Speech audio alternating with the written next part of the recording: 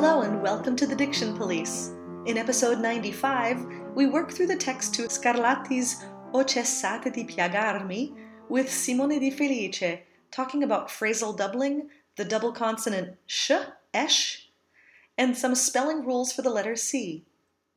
There are two versions of this episode, the full video tutorial or the audio version for people who prefer to listen to podcasts while they're out and about. Don't forget that all the podcast episodes, diction lessons, diction tips, and all of the tongue twisters for Singers series are always available at the website under the category Freebies and then Blog. We also do have a blog on Blogger and just recently posted a review of Anna Hersey's terrific book on Scandinavian diction, so make sure to check it out. For more information about today's contributor, Simone Di Felice, or for the accompanying PDF of this text, which includes an IPA transcription along with the poetic and word-for-word translations into English, German, or French, please visit www.dictionpolice.com. You can also follow the Diction Police on Facebook or Twitter at Diction Police.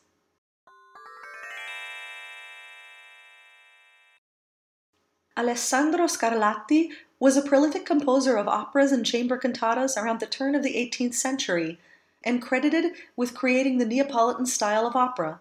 O cessate di piagarmi is an aria from his opera Il Pompeo, an early work.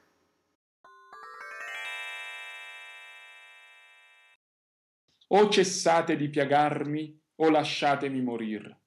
Luci ingrate, dispietate, più del gelo e più de marmi, fredde e sorde a miei martir. Più d'un angue, più d'un aspe, crudi e sordi a miei sospir. Occhi alteri, ciechi e fieri, voi potete risanarmi e godete al mio languir.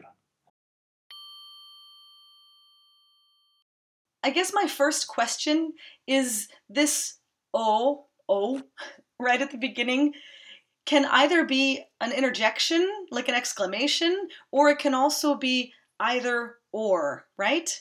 Right, but I think in this case that's an or.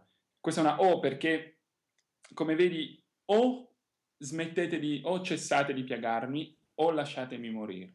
Allora è una espressione di disperazione.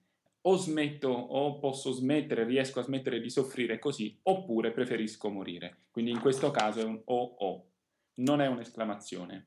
This is the word for either or, because the first phrase is an outburst of desperation. Either stop making me suffer like this, or I would rather die. The letter O is not the exclamation O. Exactly. And oftentimes when it's an exclamation, there'll be an H after it, but not always, right? Esattamente, sì, è vero, sì. Spesso è scritto con l'H, ma a volte non c'è l'H, quindi è un po' difficile sì, è vero, un po'. Non è sempre regolare la scrittura, sì. Yeah, exactly. It's often written OH, but not always. The spelling is not always consistent. If it were an exclamation, we would definitely do the phrasal doubling. We would double the consonant after O if it were an exclamation. But since we're not using it that way, should we do the phrasal doubling here? Io penso di no. Qui si può evitare. O cessate di piagarmi o lasciatemi morir. Si può evitare. Yeah. So Nel caso dell'esclamazione si usa il raddoppiamento sintattico. Here I think we should avoid phrasal doubling. If it were an exclamation, then we would use phrasal doubling. We have a lot of reflexive verbs here, or transitive verbs, something that takes a direct object that's a person that's replaced by a pronoun, like piagarmi. Esattamente, sì. Piagarmi, lasciatemi. Risanarmi, esattamente, sì. But then we also have the word for marble. Marmi, esatto. Marmi non è un verbo. Sì, marbles. Exactly. Quello non è un verbo, è un sostantivo, marbles. Here, marmi is a noun, not a verb like the others we listed. Piagarmi, ecco, qui vedo che tu hai scritto questa I, questa J, nella trascrizione, sì, nella trascrizione fonetica, perché questa I è intesa come I consonantica, è una I molto veloce, non bisogna fermarsi sulla I, la voce scorre immediatamente sulla A. Piagarmi, non pia, ma piagarmi. In the word piagarmi, the letter I here is pronounced as a J glide in phonetic transcription. Because this I is spoken very quickly, it flows immediately to the bright A, not piagar, but piagarmi. Sì. And that happens again in dispietate. Dispietate, esattamente, auch. Dispie, e non dispieta, dispietate, sì. Oh, I guess also in più dei marmi, più del gelo. Esattamente, anche qui, giusto. Più, ai miei martir, sì. There we have the J glide, but we also have a diphthong after the J glide. Sì, esattamente, sì. Questo è un dittongo, abbiamo E-I. La prima I, appunto, è una I consonantica, quindi è molto veloce. La prima I non è lunga, non va pronunciata in modo eccessivamente definito, ma è velocissima, miei. E quindi abbiamo dittongo tra E e I, miei. Exactly. This is a diphthong. The first I becomes a J glide, so it's spoken very quickly and not as defined. But the last I is spoken very clearly as part of the diphthong. Several times in this piece, we have words back to back that end with the same letter that the next one begins, like luci ingrate. How do we Esatto. want to handle these? In questo caso abbiamo una liaison tra due vocali uguali, luci, I. Se la composizione musicale prevede le due I su una sola nota, peraltro magari anche breve, non particolarmente lunga, basta considerare una sola I, semplicemente. Luci ingrate. Anzi, in questo caso la I diventa anche abbastanza breve perché la N successiva, essendo consonante ancora seguita da un'altra consonante, in questo caso una G, ingrate, questo è un gruppo di consonanti che va pronunciato abbastanza lungo. La N si può far suonare abbastanza, no? Ingrate. Non proprio la N, scusa, questo gruppo di consonanti, ingrate. In this case, we have a liaison between two like vowels. The musical setting has these on one single pitch, also rather fast, so we can consider them as one single vowel. Especially in this case, the I can be rather short because the N after it is followed by another consonant, and this is a grouping that should be pronounced rather long, especially the N. And would we do the same thing with fredde sorde? Esattamente, fredde sorde. E la parola la congiunzione, vuole il raddoppiamento sintattico, quindi in questo caso la S di sorde è un pochino più lunga, un pochino più forte, no? Più dura, quasi doppia. Mm-hmm. E quindi queste fredde, in realtà è una sola E, fredde sorde. La E è anche abbastanza corta perché lascia spazio alla S successiva. Yeah. Yes, the conjunction E, the letter E meaning and, triggers phrasal doubling, so the S of sorde can be a little longer, like a double, and therefore the two E's are pronounced together rather short. And right after that, we have the E, which brings us into the I miei. So how do we deal with these? How do we get from the E to the A? Sordea miei. Qui semplicemente passare dalla E alla I in modo molto morbido, senza dividere esattamente, sì, senza esattamente, senza glottal. No, assolutamente no, senza colpo di glottide, senza cercare il punto esatto in cui la vocale E cambia nella A, e invece lasciare in modo molto morbido, sordea miei, dea miei, in modo molto, molto morbido, molto naturale. Here we simply move from the E to the A in a very soft manner, without dividing them exactly, and certainly without a glottal stop, without looking for an exact place where E changes to A in a very natural manner. Normally, when we have an S between two vowels, it would be a voiced Z sound. But when we come to this risanarmi, we see that it's an S. Esattamente, perché qui si tratta di una parola composta, risanarmi. allora in questo caso la S si mantiene dura perché è come fosse appunto la parola sanarmi e la S in principio di parola seguita da una vocale è sempre aspra, è sempre sanarmi. Zanarmi non è corretto. Allora, dato che è una parola composta, ri più sanarmi, allora ecco che nella pronuncia della parola composta la S aspra rimane. Here we have a compound word, ri and sanarmi. And the S is maintained as a phonetic S because the initial S in a word, when it's followed by a vowel, is always unvoiced. It'll stay that way when we add the prefix RI.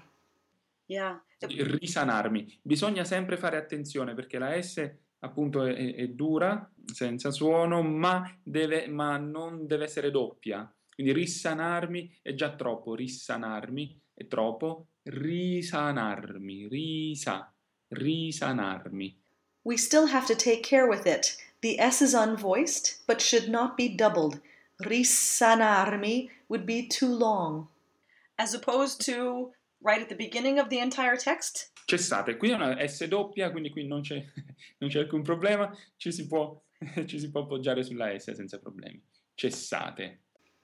In cessate, we have a word with the double S, so we can double it without a problem. So then we basically want to feel almost a bounce with that cessate. We want to feel like we're really saying a lot of S there, right? When we double a consonant. Sì, assolutamente sì. Cessate, sì. O cessate di piagarmi, o cessate, sì. And the same thing in lasciate. Anche, esattamente, perché il suono sh ha sempre suono doppio, è sempre una doppia consonante in italiano, ha sempre un suono abbastanza forte. Lasciatemi.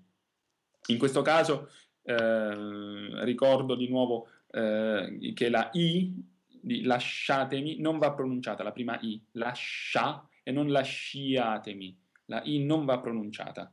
The sh sound is always a double consonant in Italian. One thing to remember is that the letter I in this spelling will not be pronounced, so we don't say lasciate, but lasciate. We learned the rule that a C followed by an I or an E becomes ch, which is the T with the long squiggly S. And the letter that changes that rule is an H, right? Esatto, abbiamo C, I, abbiamo c'è, però aspetta perché qui questo è anche un caso particolare perché ciechi si potrebbe scrivere anche senza I, no? Oh, okay, yeah. So there's actually an extra letter there we don't need just for the orthography of the language. Esattamente, allora ciechi. And we have both cases in this word. So both. we have both the ch and the k. Esattamente. Allora in questa parola abbiamo sì il suono c e il suono k, quello dolce e quello aspro. Ciechi, il primo suono è c perché la c seguita da i oppure da e ha suono dolce per natura e appunto per questo la seconda sillaba chi, questa si seguita solo da i sarebbe ceci. Allora la h ovvero h serve a dare il suono duro della C, ovvero K, quindi ciechi. In più, ciechi, così come anche cielo, sono due parole che fanno un po' eccezione, perché la prima I di ce, della prima sillaba, è effettivamente, è una lettera di cui non ci sarebbe bisogno, è pleonastica, si dice in italiano, perché senza la I noi leggeremo ugualmente ciechi. Quindi senza I noi leggeremo ugualmente ciechi. La I c'è per una questione di grafia, è un'eccezione. Cieco, cielo, sono due casi analoghi. Yes, in this word we have ch and k, the soft and the hard versions of C. In ciechi, the first sound is ch, the T followed by the long squiggly S, because C followed by I or E is softened to ch. And in the second syllable, the C is followed by an H before the I.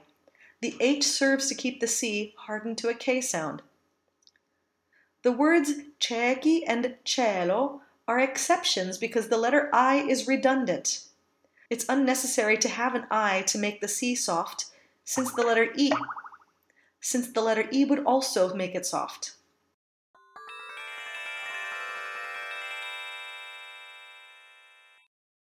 One thing we should have mentioned in talking about the verbs piagarmi and risanarmi is the length of the stressed syllable. Usually, when there are two consonants after a stressed syllable, the vowel is short, as in marmi, fredde, and sorde. And when the stressed syllable is only followed by one consonant, it's long, as in cessate, ingrate, dispietate, gelo, which we indicate in phonetics with a colon as a lengthening sign. In the case of the verbs piagarmi and risanarmi, we have the infinitives piagare and risanare, and this regular ARE verb ending has a long A vowel because it's only followed by one consonant in the infinitive. This is not affected when we attach the personal pronoun onto the end of the word. We remove the final E and add the pronoun, but the stress of the word remains the same, and the length of the stressed syllable should as well. Always remember that double consonants have no bearing on whether an E or an O is open or closed. The words fredde and sorde both have closed vowels, but gelo is an open epsilon e. The rule whereby two consonants, either the same or different ones in a row, open a vowel is only a rule in German diction, not in Italian. Stressed E and O is something that needs to be looked up and memorized every time, since there are few rules to follow that we can be absolutely sure of. Simone mentioned that the N in ingrate should be lengthened. This is because of a rule called Lemner, or LMNR, which states that the letters, oddly enough, L, M, N, and R, should be lengthened before another consonant. So the R's in marmi, sorde, and martir can all be rolled. This rule also holds true when the letter N is assimilated to the next consonant, as it does in ingrate and angue.